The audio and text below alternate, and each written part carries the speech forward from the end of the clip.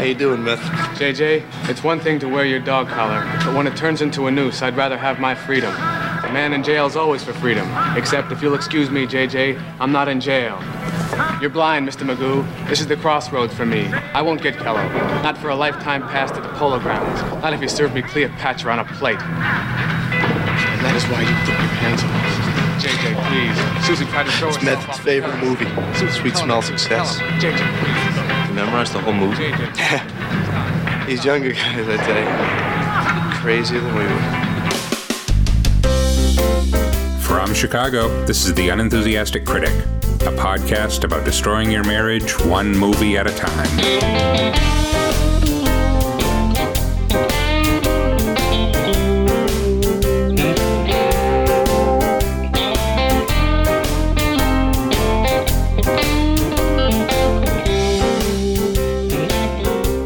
Hello, everyone, and welcome to the Unenthusiastic Critic.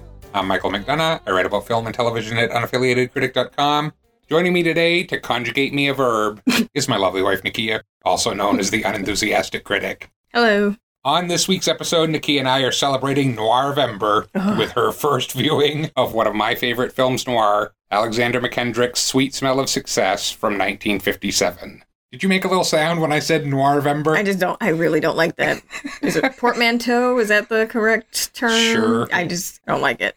Just aesthetically as a word, you don't like it? And I really don't like it, how it rolls off the tongue there. Okay, well, this is our third year honoring Noirvember.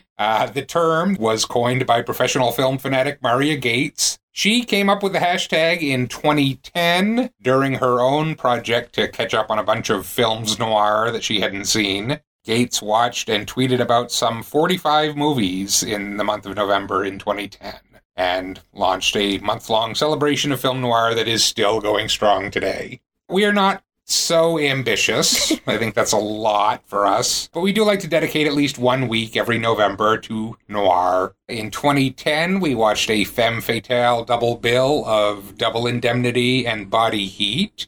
And last year, we watched the Bogey Bacall classic, The Big Sleep.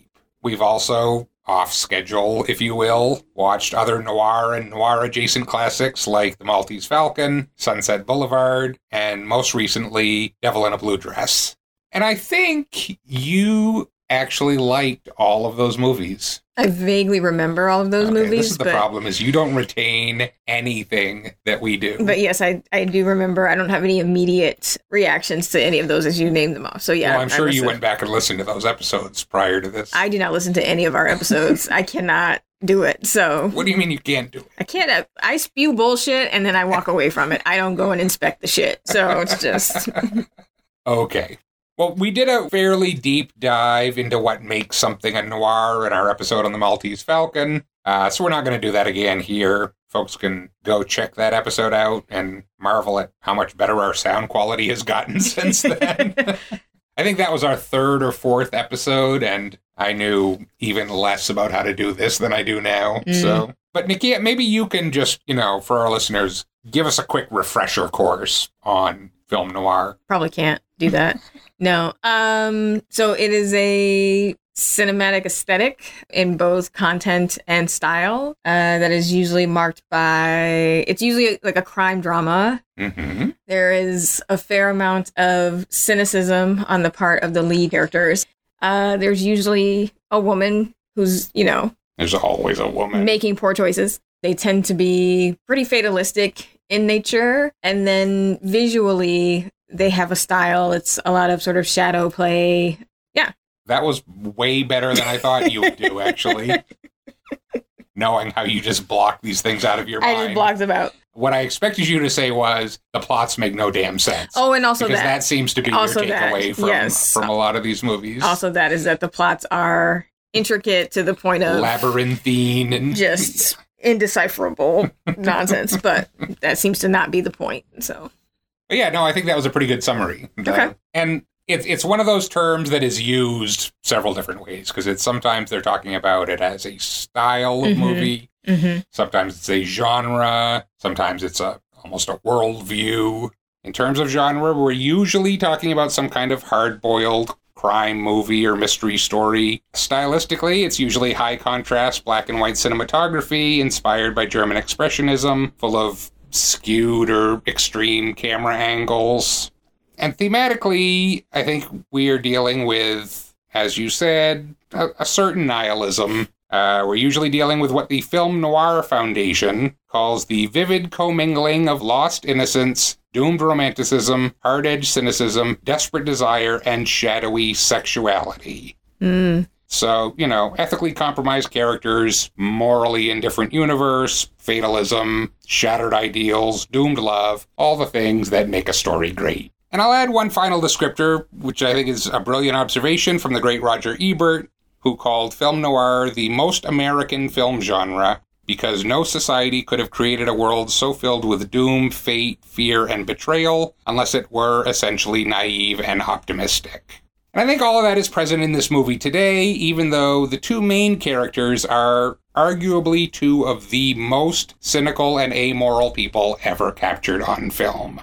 What do you know about Sweet Smell of Success? Absolutely nothing. Absolutely nothing? No. Okay. So the first thing to tell you is that this is not a stereotypical film noir, in that there's very little actual old-fashioned crime in it. It doesn't take place in the world of private eyes and gangsters and murderers, but in the high-pressure world of the New York City publicity industry. Burt Lancaster's character, J.J. Hunsaker, is an insanely powerful newspaper gossip columnist, and Tony Curtis's Sidney Falco is a hungry press agent trying to climb the ladder of success. Screenwriter Ernest Lehman wrote this as a short story, first published in Collier's, and then expanded it into a novella published in Cosmopolitan, based in part on his experience as an assistant to press agent Irving Hoffman at a time when one of the most powerful and dangerous men in the country was newspaper columnist and radio personality Walter Winchell. Winchell had tremendous power, and he used it ruthlessly to destroy people he didn't like. As Sam Kashner writes in Vanity Fair, at the height of his popularity in the late 30s, 50 million people, 2/3 of American adults,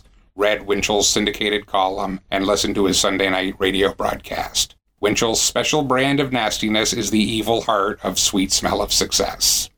The rights to the story were acquired by Burt Lancaster's production company, Hecht Hill Lancaster. Several actors were attached for the juicy role of J.J. Hunsaker. Lehman had wanted Orson Welles, but Lancaster decided he would play the part himself. Tony Curtis lobbied hard for and got the role of the grasping press agent Sidney Falco, which the studio who owned his contract didn't want him to do because they worried it would ruin his image. Neither of these, both Burt Lancaster and Tony Curtis, were not known for darker, serious fare. They were sort of Hollywood heartthrobs. And that may explain why this movie was not more successful than it was, because their fans were not prepared to see them in these sorts of roles. Got it. Ernest Lehman had sold the rights to Lancaster's company on the condition that he could direct, something the producers later said they never had any intention of letting him do. Instead, they brought in British director Alexander Mackendrick, who was known for Ealing comedies like The Lady Killers. Lehman was still attached as writer because they actually started shooting before they had a finished screenplay.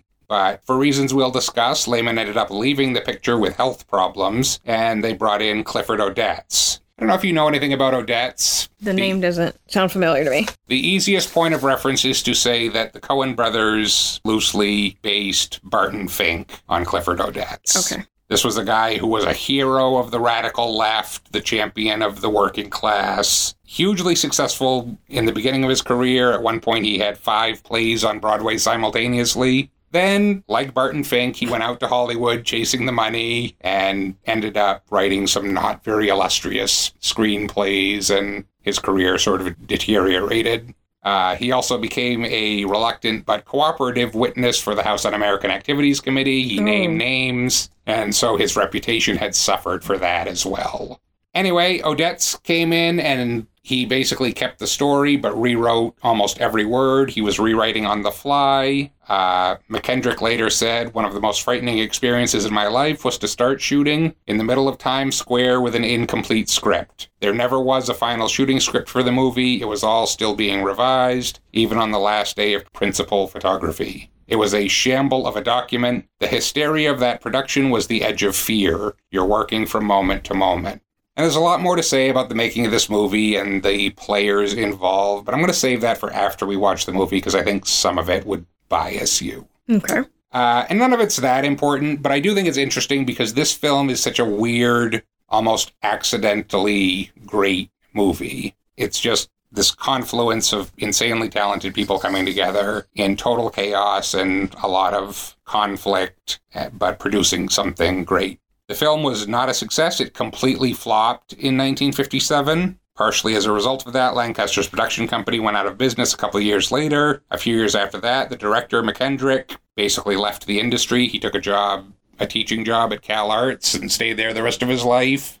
So this movie is just a weird anomaly, but has come to be acknowledged as this stone-cold, pitch-black classic, and generally regarded as some of the best work any of these people ever did. It's got fantastic cinematography by the great James Wong Ho. It's got a great score by Elmer Bernstein. Lancaster and Curtis both do career best work. And I think almost every line of Lehman and Odette's screenplay is quotable and widely quoted. The film has a 98% critic score on Rotten Tomatoes, which literally means there's just one cranky bastard out there who didn't much like it, and it's on just about every list of the greatest films of all time you want to look at. It was selected for preservation in the National Film Registry, in the Library of Congress. Filmmakers like Martin Scorsese, Steven Soderbergh, the Coen brothers, Stephen Frears, Spike Lee, Cameron Crowe, Barry Levinson, and Paul Thomas Anderson have all cited the film's influence on their work or included homages to it in their own movies.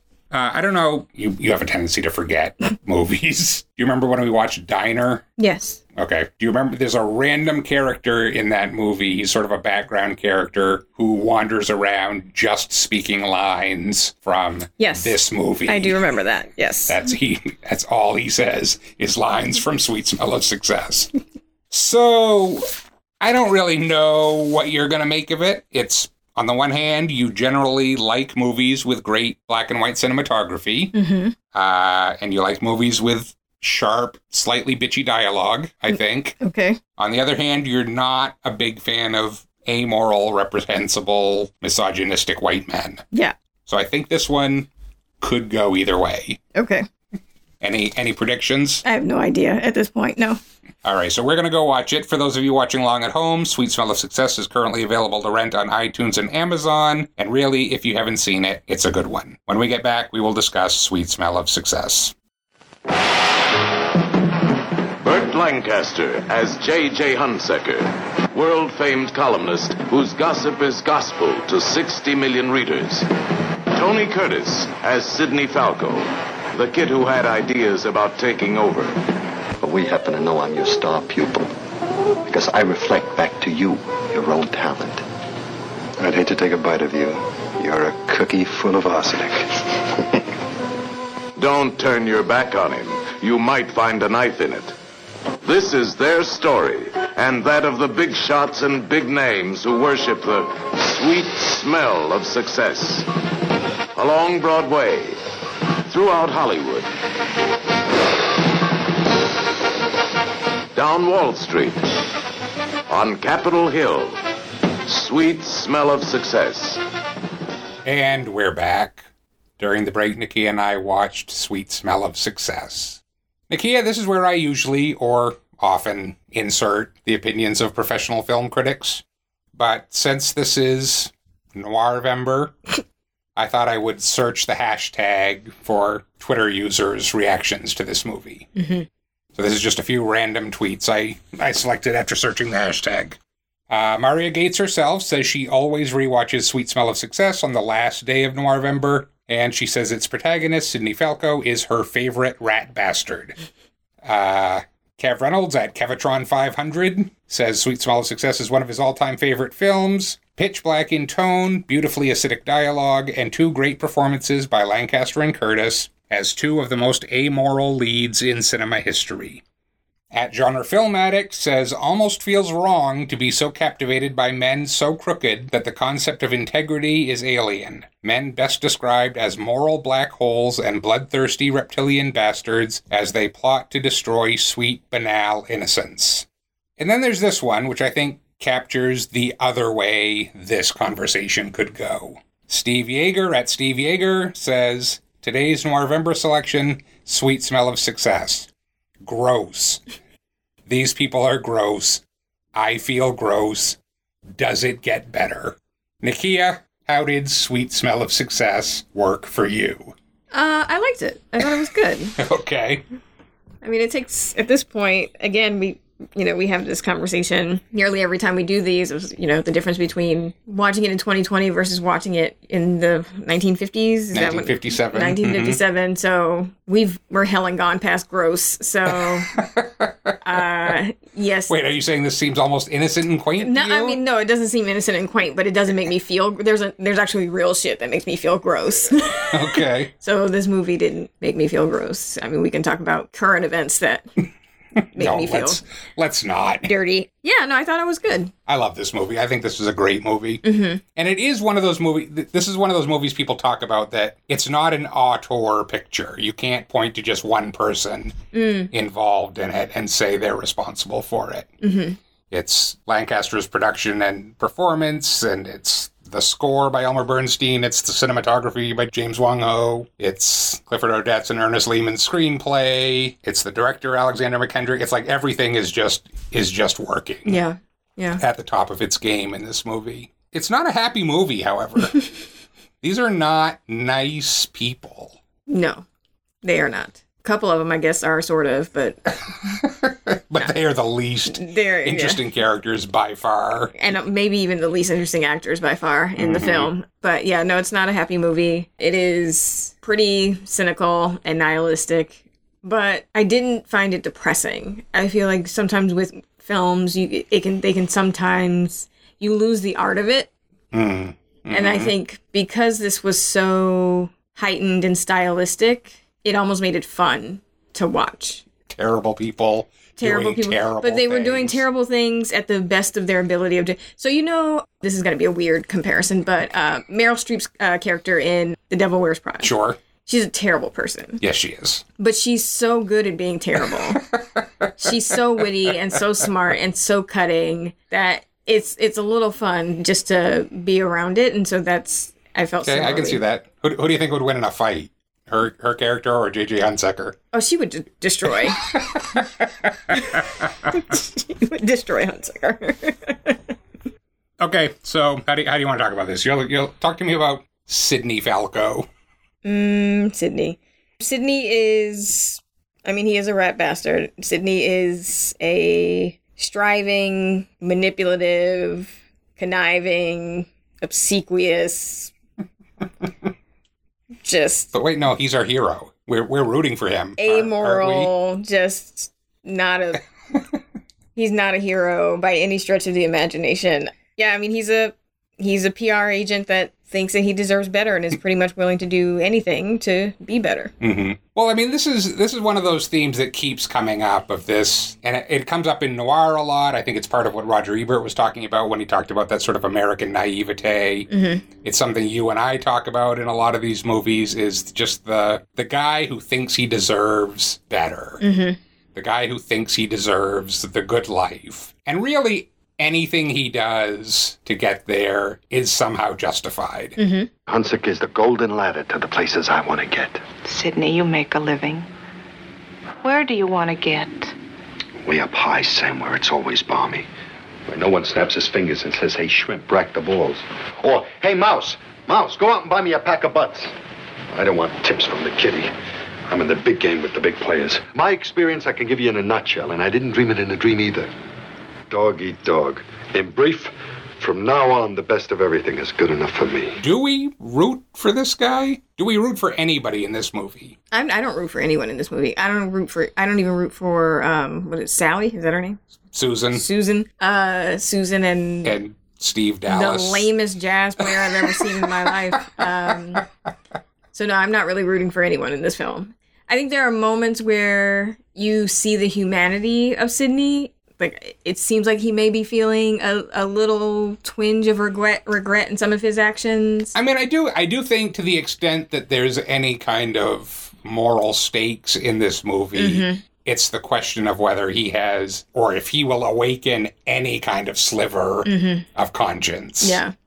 We can argue about whether he does at the end. Well, no, he doesn't. No. Well, let's. Well, he's basically. I mean, it's what's that saying? It's like we've already determined what you are. Now we're just negotiating price. So, like that's pretty much Sidney. So it's I do think it's a really good performance by Tony Curtis. Mm-hmm. And he said Clifford Odets gave him the key to the character, which was he said I don't ever want to see Sidney stop moving. Mm-hmm. Like never be relaxed, never stop moving, never sit down. And he doesn't. He's like a live nerve throughout this entire movie, just bouncing around. And I like, in terms of this being a noir, it's not the private detective gangster thing, but structurally it almost is, because it's that same thing of like moving throughout this underworld, meeting all of these, low-life characters.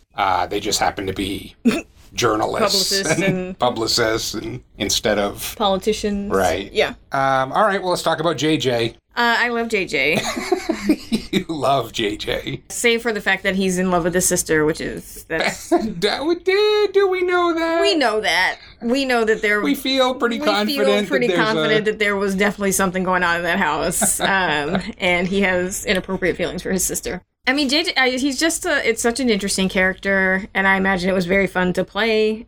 That scene where he's at, I think it's 21, and he's sitting across from, I think it's a senator. Yeah, that's his first scene, yes. The first scene where we meet him. So the whole time, it's maybe, 20 minutes or so into the film? Yeah, they've built up the first appearance of JJ very well. And so we hear his voice first because Sidney calls him on the phone in the restaurant to say, can I just talk to you? Right, he goes to the restaurant and then calls him at the restaurant from the restaurant. Yes, and he's like, can you come outside or can I come and talk to you? And JJ's like, no, and basically is like, you're dead, go You're get dead, buried. son, get yourself buried.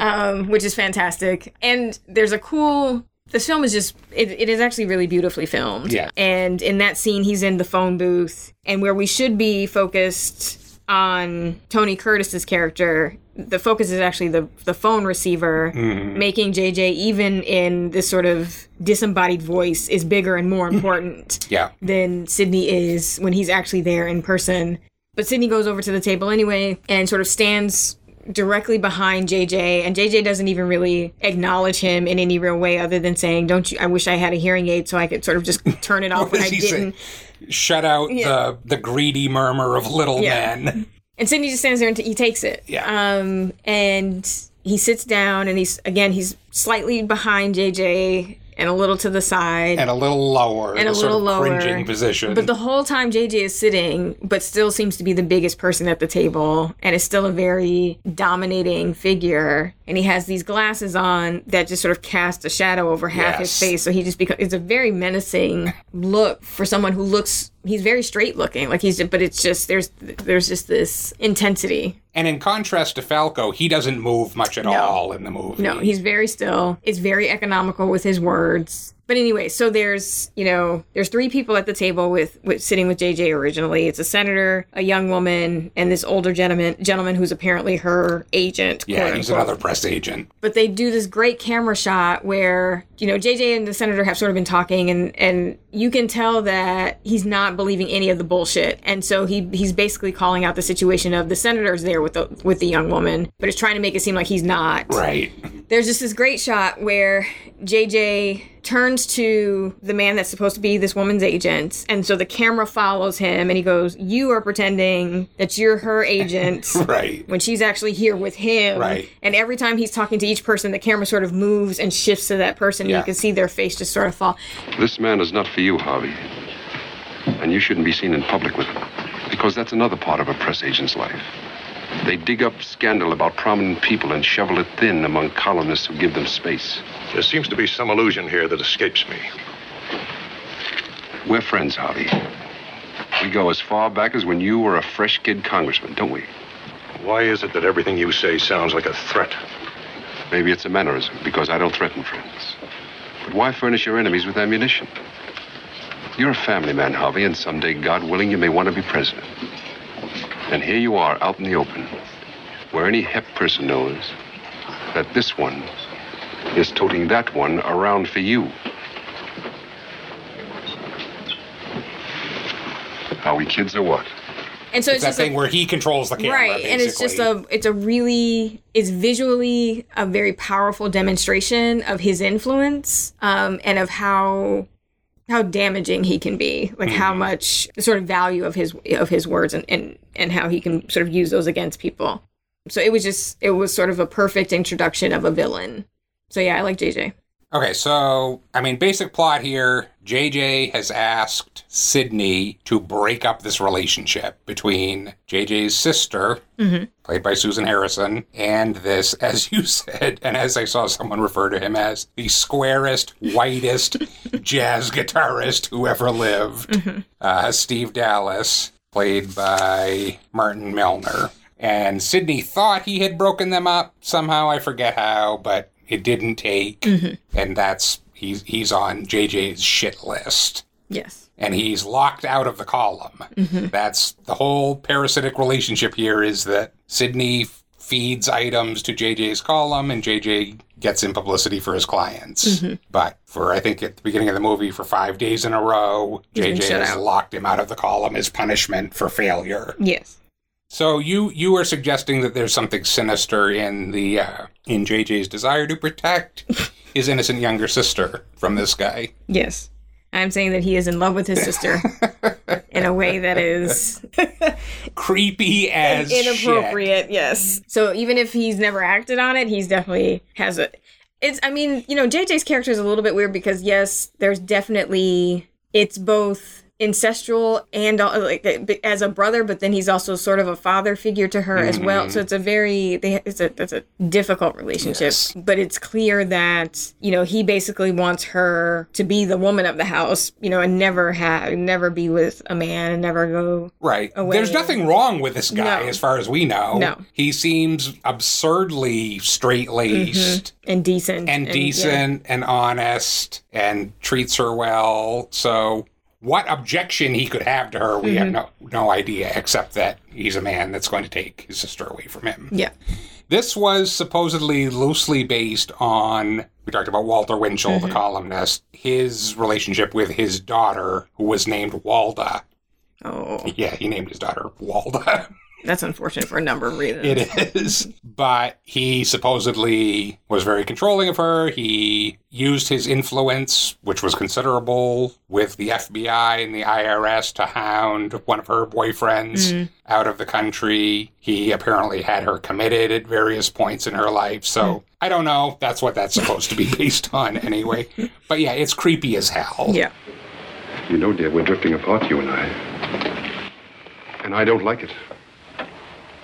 A year ago, in your wildest dreams, would you have walked past that door without coming in here to take up the situation with me? Today, I had to call you in. But I'm taking up the situation with you now. Let me finish, dear. You've had your say, let me have mine. But I haven't said anything, JJ. Susie, I want to help you.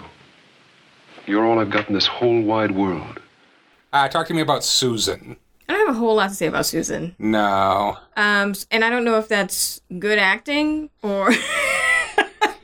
Because, she's small pretty much the whole film until you can argue that she takes up more space at the end. But she is small and timid and fragile. And, she wears this huge fur coat that basically swallows her. That was a gift from JJ. She wears it pretty much the entire film. And it's very clearly, it's almost like a mark of ownership of she belongs to JJ. This is very, it's that sort of thing. And it's even something that Lame Jazz Man mentions at some point where he's like, I hate this coat. Yes. This is your brother's coat. This coat is your brother, coat. I think he says, Yeah. And so she spends most of the film cowering in the shadow of JJ. They are both pretty bland characters to the extent that you wonder if that's intentional. But they are just completely overshadowed by everything else in the movie, to the extent that it is, like, as you said, it's hard to even root for them. You don't look at them and be like, oh, aren't they sweet? I love them. I hope they succeed and are happy together. They seem almost pre-destroyed at the beginning of the movie. Yeah. Which, this is a pretty amoral movie, where do you think the point of view of the movie is? Is the movie, how harshly is it judging these people, JJ and Sydney? Or is it kind of on their side, too? I think it's trying to make us sympathetic to Sydney. I think that's supposed to be our point of view. Less so JJ. You know, it's hard to even imagine that the intent would be for us to identify with Susan and lame guitar guy, because to the point that I don't even remember his damn name. His name was Steve. Steve. Okay. Oh my God. It was Susan and Steve. Susan and Steve, yes. Okay. Gag. So they didn't even, to me, have enough chemistry together. Right. To make me root for them, really, in any way. And neither of them has a sense of humor. Yeah, they were just They don't get the good dialogue that everyone else in the movie gets. So the only thing I felt for Susan was like, oh, you left your brother, now you're going to be poor. Just like... You should have kept the coat and sold it, because you're going to have a hard life. So, yeah, I mean, I think we are supposed to identify with Sydney. Okay. We're supposed to wrap ourselves in those Tony Curtis eyelashes and follow him all the way to hell. The boy with the ice cream face, that's what the cop calls him. I had, even as much as I had remembered this movie as one of the great cynical movies, I had forgotten how dark it gets. And I think the darkest point is... Rita. Yeah. You want to talk about Rita? Fucking, that's who Rita, Jesus, I feel terrible for her. So Rita is a cigarette girl. It's the cigarette girl, played by Barbara Nichols. So she works at one of the like clubs that Sydney frequents and where lame guitar player's band plays. Is it Robert's? Steve. His name is Steve. Something. It doesn't. It's lame guitar boy. And we meet her, and she's obviously upset, and something has happened, and she's trying to tell Sydney what happened as a friend. And Sydney is busy doing his manipulations. Right. He's barely listening to her. Pretty much ignoring her, and only listening insofar as it could be something that he could use later to get out of another situation. But she's like, I'm in trouble. And then we finally hear that one of the other sort of PR agents propositioned her. This is Leo. Yeah. And, you know, she went back to his place, I believe he's a columnist. Yeah, columnist. Yeah. She went back to his place, and he was good doing a piece on cigarette girls, he told her. And it obviously turned out to be, he wanted to, you know, do her piece. And she was like, I wasn't expecting that. That's not, you know, what I wanted to do. And Sydney's sort of like, well, what did you expect? You went back with him. And she's like, it was 11 fucking in the morning, and he's married and all this other stuff. And she says they're going to fire me because of this. Yeah. Right. She just becomes another card that he can play later. Yeah. And so he promises to help her. Right. So yeah, like you said, all Sydney really cares about is, can I use this information? So the first thing he does is he goes to the columnist that hit on her, whose name is Leo something, confronts him with his wife in another club, and tries to blackmail him to put a piece destroying Steve. Right. And I actually love the way that scene plays out, because it's almost the only example of actual decency in the movie. Of actual integrity. Because Leo, the columnist, who obviously is a sleaze because he hit on the cigarette girl, but when he realizes Sydney's trying to blackmail him, he calls him on it. He calls his bluff. He says, you got something to tell my wife? Tell her. Yeah. Well, you want to tell my wife something? What? What, Sydney? I was to tell you that you spilled champagne all over. Go on, I'm waiting. Tell her. What are you getting excited about? What are you, nuts or something? Calm down. Sorry, Laurie. I can't let this man blackmail me. Blackmail? Wants me to print a dirty little smear item in exchange for keeping his mouth shut. About what? Foolishly, Laurie. I hope you'll understand that the cigarette girl, I was kidding around. With the girl, I mean. I was kidding. She took it seriously. It's a case of bad judgment, bad taste. I'm just sorry, that's all.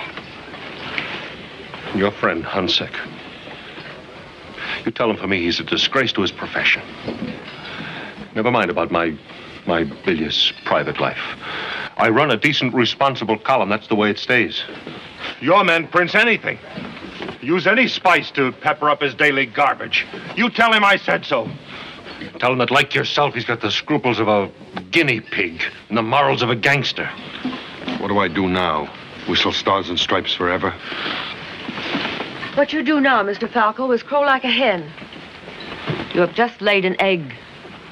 Leo, This is the first clean thing I've seen you do in years.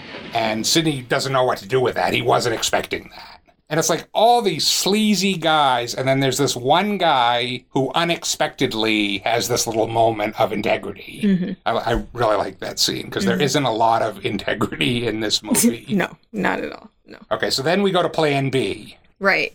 So there's another columnist at that same restaurant that sort of overhears the argument between Sidney and Leo. Yes, this is your old friend Larry Tate from Bewitched. From Bewitched. So Sidney sees another angle, and he knows that Larry Tate has a taste for the ladies. And so he basically says, if I can get you a night with a lovely woman, then can you place this item, this sort of blind item about Lame Guitar Boy? And Larry Tate's like, yeah, we can do that. Sure. Just the contrast there, too. Right, it's like exactly. He has no integrity. It didn't take any convincing really at all. And so he brings him back to his apartment. Right. Rita has gone to Sidney's apartment to wait for him. Mm-hmm. And he shows up there, and she opens the door, and she's happy to see him. And then Larry Tate steps out from behind him. Yes. And her face just falls. Mm-hmm. Sidney, I don't do this sort of thing. What sort of thing? This sort of thing. You need him for a favor, don't you? Well, so do I. I need his column tonight. Didn't you ask me to do something about your job? Don't you have a kid in military school?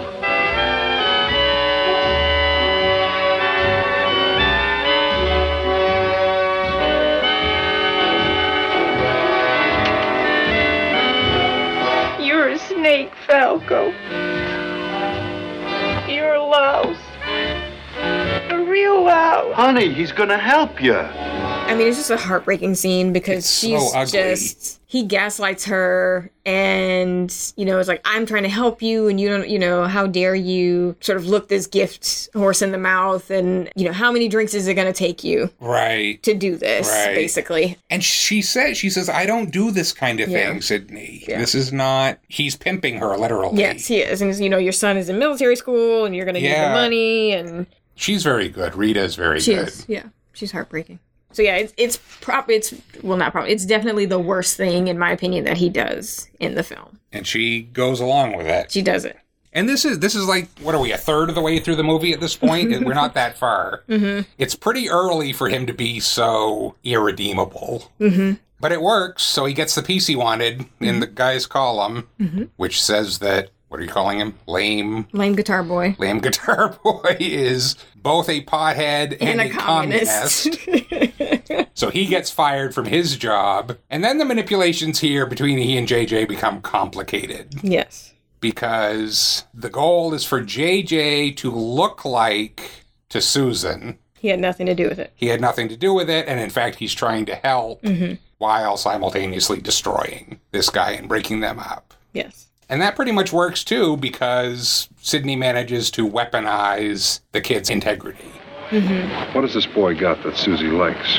Integrity. Acute. Like indigestion. What does this mean? Integrity. A pocket full of firecrackers. Waiting for a match. It's a new wrinkle. To tell you the truth, I never thought I'd make a killing on some guy's integrity. I'd hate to take a bite out of you. You're a cookie full of arsenic. Mm-hmm. That's a great scene where they go, it's at the TV station where Steve shows up. JJ has theoretically saved his job as far as Susan is concerned. And the kid shows up to thank him for that. What he tells JJ is the kid won't be able to accept your help because he doesn't trust you and he hates me. And they just play him until he blows up and tells them what he really thinks of them. Right. You were right, Sidney. This boy is a dilly. Why? Because I don't like the way you toy with people, your contempt and malice. You think about yourself and about your column.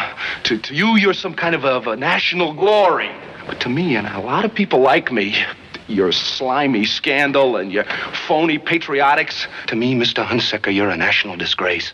It's kind of brilliant. No, yeah, I mean, I think that, there are a few scenes in this film where all of the elements of it are working at such a level. It feels like it should almost be too much, and yet it isn't. Mm-hmm. And that's one of them. So like you said, JJ's at the theater preparing for his TV show. And so Lame Guitar Boy and Susan and Sydney are sort of walking down the aisle of the theater, and JJ is standing on top of the stage. So once again, it's like JJ sort of looming over this group of people and again sort of showing his sort of authority over their lives. And I think he even says something to the effect of like, oh, it's like a wedding, because they're sort of walking down this aisle. And I think the fact that they are in a theater is sort of a funny, tongue-in-cheek space to have that sort of conversation, because it's a fucking play. Like, it's all choreographed. It's not, there's nothing real about what's happening in that conversation, except for, Lame Guitar Boy is the only one thinking that he's having a real conversation. But again, you have JJ seated in one of the seats, and Sydney is behind him yet again, sort of like this, almost like a parrot on his shoulder, like the sort of... Or a demon on his shoulder. Or a demon on his shoulder. So yeah, Lame Guitar Boy is sort of reacting to both Sydney being there, and like, well, why is Sydney here? And also his sort of indignance at who he knows JJ to truly be. And so he can't bring himself to say, thank you for getting me my job back. It really becomes about,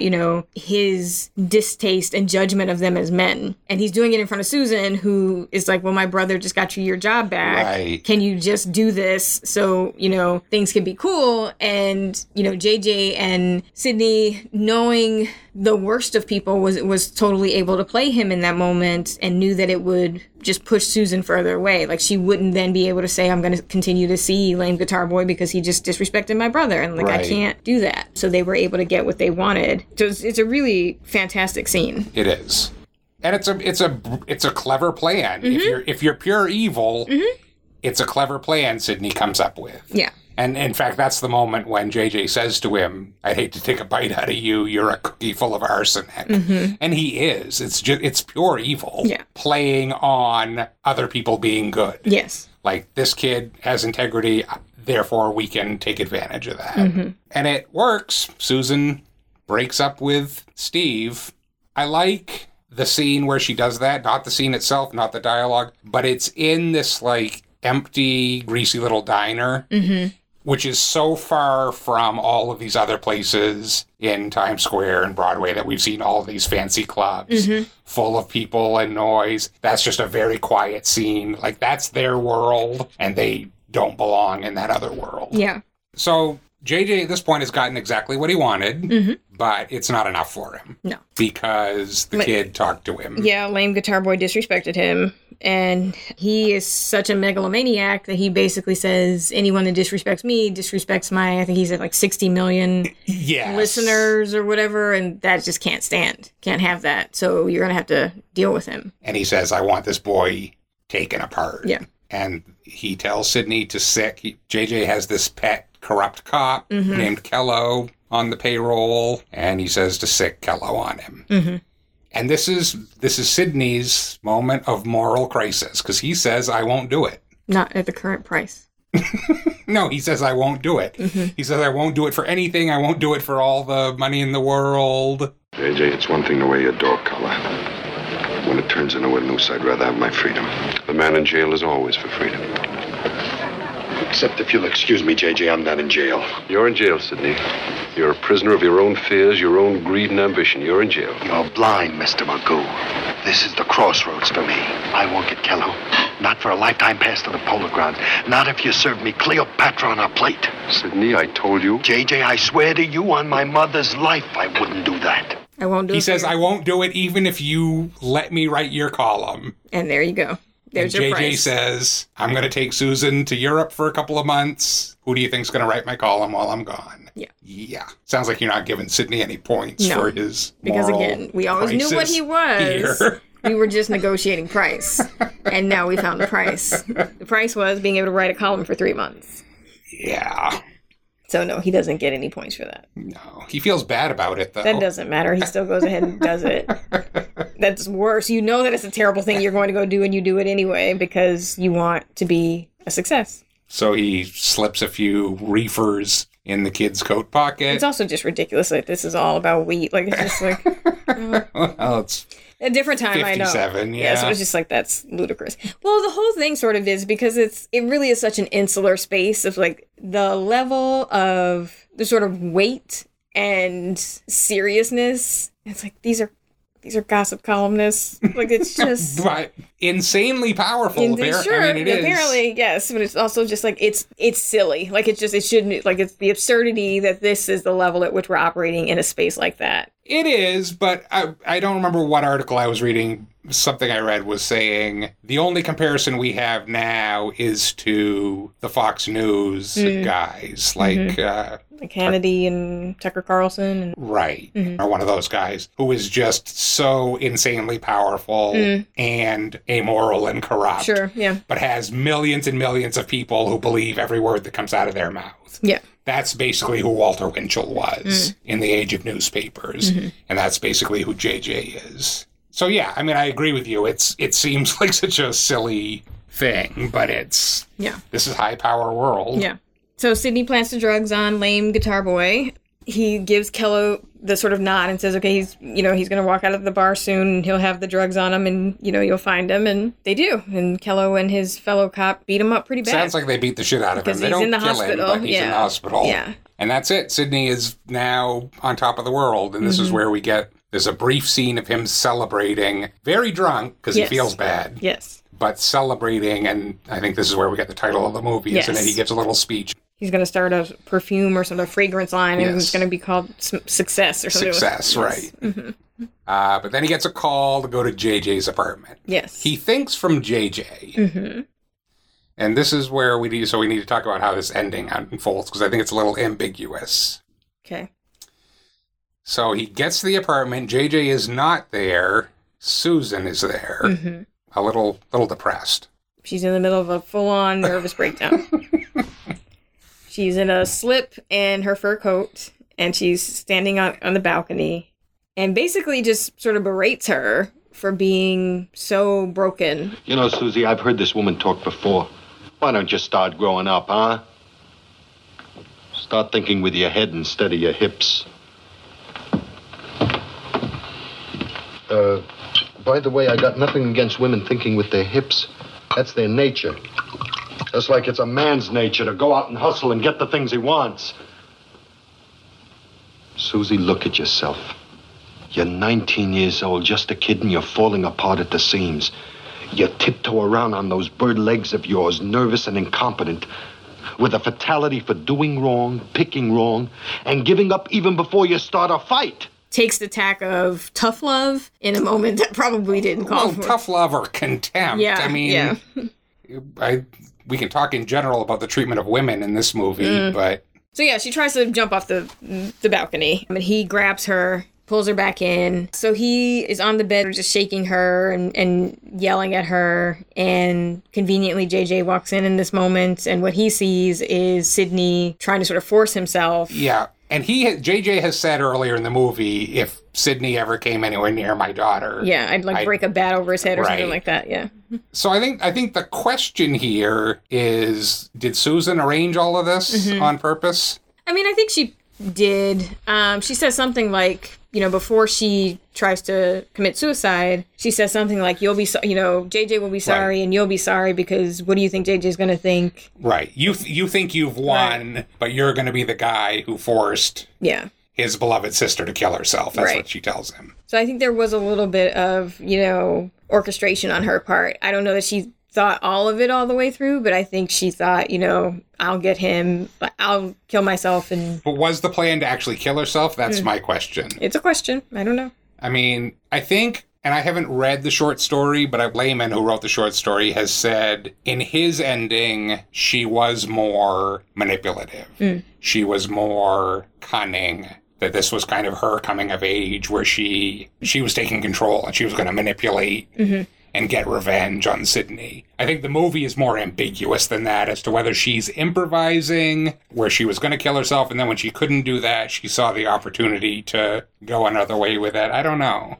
Well, she does say so. So when she finally leaves, which we're jumping ahead a little bit, she says, I'd rather die than stay here with you. So I do think that at some point the plan was to kill herself. Right. And then maybe, yes, it did change sort of when she saw the circumstances change. But when JJ comes in and starts beating Sidney for putting his hands on his sister. She lets him. She doesn't say, he just saved my life. Yeah. She just acts like, yes, he was trying to hit on me. Yeah. And she doesn't confess that she actually was going to kill herself until after JJ has sicked Kello on Sidney. Yeah.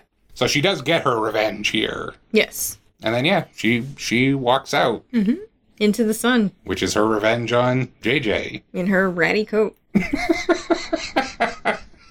You don't sound like you think she and Steve are going to have a great life coming out of this. No. Steve's going to become a heavy drinker when his career doesn't take off. And she's going to, they may have babies and she's going to get fat and resentful. She's going to wish he had that coat. That's not cool. That's going to happen. That's what happens when you run away with a lame guitar player.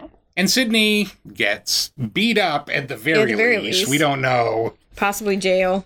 Possibly dead. Yeah. Not going to be writing JJ's column. Not going to be on top of the world. No. Not going to be bathed in success. No. He's pretty much ruined at this point. Mm-hmm. So does anybody come out of this movie well? I mean, theoretically, Susan does. She, this is a film that takes place... You just said she's going to be poor, fat, and well, pregnant. That's my projection. The film takes place mostly at nights. There really isn't any of our characters really move much during the day. And, Susan leaves and she steps out into the sun. Like, she literally steps out of the shadow and into the sun of Times Square. So I think that's supposed to be, a nod to her being free from her brother and moving into a life that... is maybe a little bit more rooted in integrity and decency, etc. So I guess, Susan comes out ahead in the film with no money. With no money and a raggedy coat. But love. That's cute, sure. You're more cynical than the movie. I'm not, well, no, I'm just, love don't pay no bills. So... And that's the story. That is the story. All right. So what haven't we haven't talked about the dialogue very much. Do you have any favorite lines? There's so many good lines in this movie. There are a lot of good lines.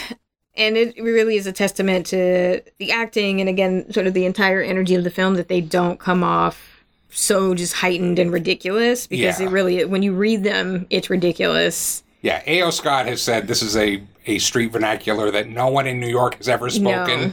But everyone wished they could. Yeah. So there's the phone call that Sidney makes to JJ when he initially thinks, like, oh, I've got, lame guitar boy. He says something like... Cat's in the bag and the bag's in the river. The cat's in the bag and the bag's in the river. That's my favorite. No one says that, but okay. Cat's in the bag and the bag's in the river. And then... I also like he says, when he calls him at one point, JJ answers and says, you sound happy, Sidney. Why are you happy when I'm not happy? And then there's... that scene back at 21 with the senator and the PR agent, and JJ says something about, like, everybody knows Manny Davis except Mrs. Manny Davis, which I just thought was a nice little... Yeah, I mean, there are some just really great lines in the film. Oh, lame Steve, has one good line. Does he? Yes. When they're in the TV studio, he says of Sidney, when he dies, do you think he'll go to the dog and cat heaven? Is that a good line? That is a good line, because he's JJ's pet. That's what he is. He's the lap dog. I don't think that's a good line. It's a lame line for a lame man. Okay, you just do not like white jazz musicians. What about the music? Do you like the score? Score was really good. The score is great. Yes. And apparently it was the drummer? Yeah, the Chico Hamilton Quintet, that was a real group. Yeah. Chico Hamilton was he played with Count Basie and Duke Ellington and Lena Horne and Billie Holiday. Yeah, he was the real deal. See, that's who she should have been with. Right. That would have been a much more interesting pairing. And the cinematography in this movie is amazing. It's beautiful. I love the opening scenes where it's, crowded. It's the middle of Times Square. And just shooting in the middle of Times Square is insane to begin with. But Sidney is just sort of moving through this crowd, and we keep losing him behind other people. Mm-hmm. And it's that feeling that this is just, one New York story. Like, there's just one guy in the crowd that we're following and picking up on. Mm-hmm. It's really nice.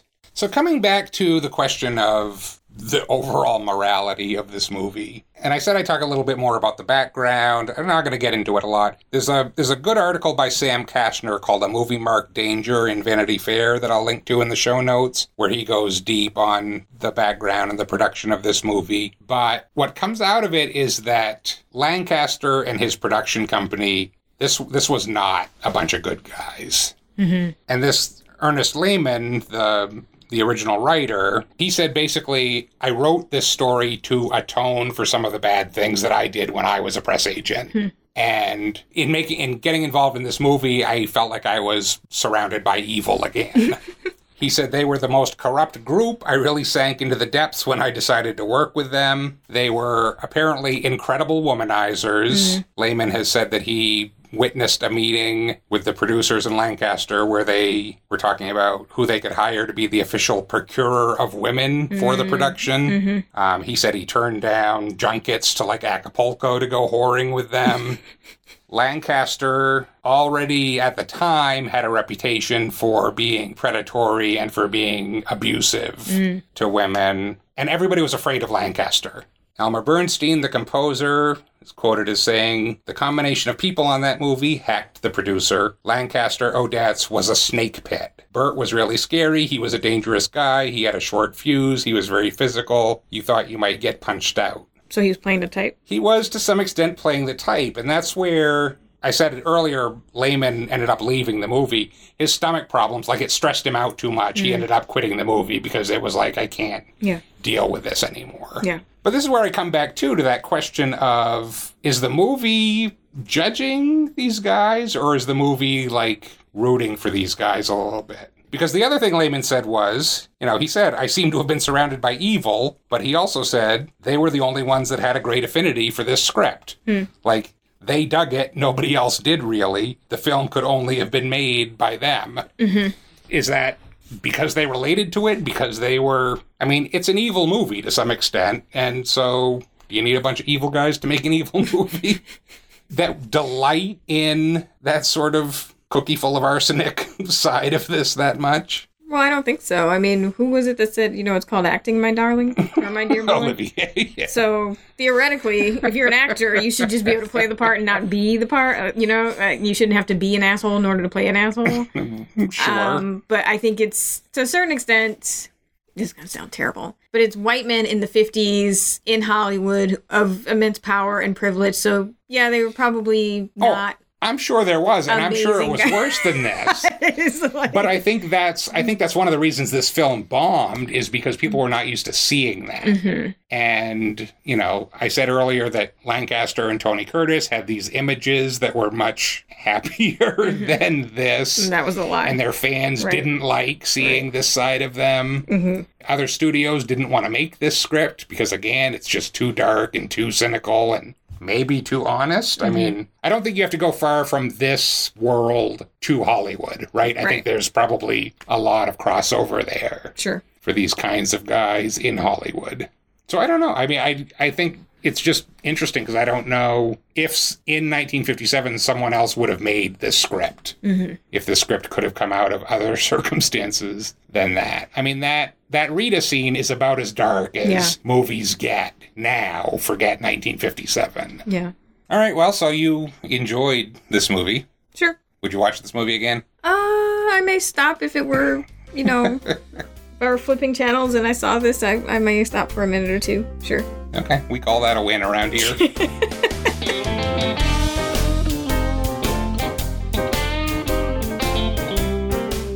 That's our show. We want to thank you for listening, and we hope you'll join us again for the next episode of The Unenthusiastic Critic. Nakia, this Noirvember episode is running a little late, so we won't have a new episode the first week in December, but we'll be back December 8th with, as our sacred tradition demands, the first of 4 Christmas-adjacent movies. It's a sacred tradition? It's a sacred tradition now. Okay. In the month of December, we like to... Don't say we. watch movies that take place during the holidays or otherwise refer in some oblique ways to the season, but which actually have bugger all to do with Christmas itself. And first up is a film that won Cher an Oscar, though her co-star, one of your favorites, the inimitable Nicolas Cage, was criminally robbed. Norman Jewison's Moonstruck from 1987. Yay. I've heard that Cher's great in it, so I'm sure that... And you're such a Nicolas Cage fan. I am so far from being a Nicolas Cage fan. I do not understand the Nicolas Cage thing. I really don't. I don't. Maybe we'll talk about this next week. Okay. In the meantime, you can find us on the web at unaffiliatedcritic.com, where you can find additional episodes, subscribe to the show, leave us a comment, or make a donation to support our work. You can also find us on Twitter at freerangecritic, or send an email to michael@unaffiliatedcritic.com. In any of these places, we encourage you to suggest a film Nakia desperately needs to see to make her life complete. Until next time, remember, true love means conning your partner into watching movies they really, really don't want to watch. The Film Noir Foundation calls it the vivid commingling of lost innocence, doomed romanticism, hard-edged cynicism, desperate desire, and shadowy sexuality. There's a Film Noir Foundation? There is a Film Noir Foundation. What do they do? Do you know? I do not know. Okay. My guess would be to, celebrate and promote and preserve the film noir legacy. It's hyper-specific. All right. Okay. I could look them up. I could look up their mission statement if you like. I'm sort of interested now. Maybe some of those dollars you send to, Black Lives Matters, you can just reroute them to the Film Noir Foundation. Dedicated to rescuing and restoring America's noir heritage. There you go. A non-profit public benefit corporation created as an educational resource regarding the cultural, historical, and artistic significance of film noir as an international cinematic movement. It is our mission to find and preserve films in danger of being lost or irreparably damaged, and to ensure that high-quality prints of these classic films remain in circulation for theatrical exhibition to future generations. Okay, that's super important. Okay.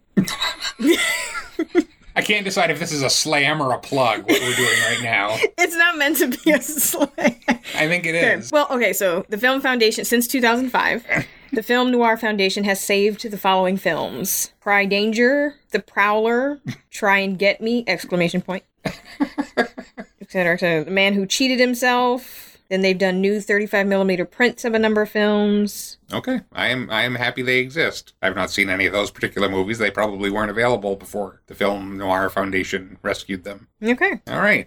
So that's what that is. That was a tangent. This is what happens. I plan these things, and then I just never know exactly how this conversation's going to go.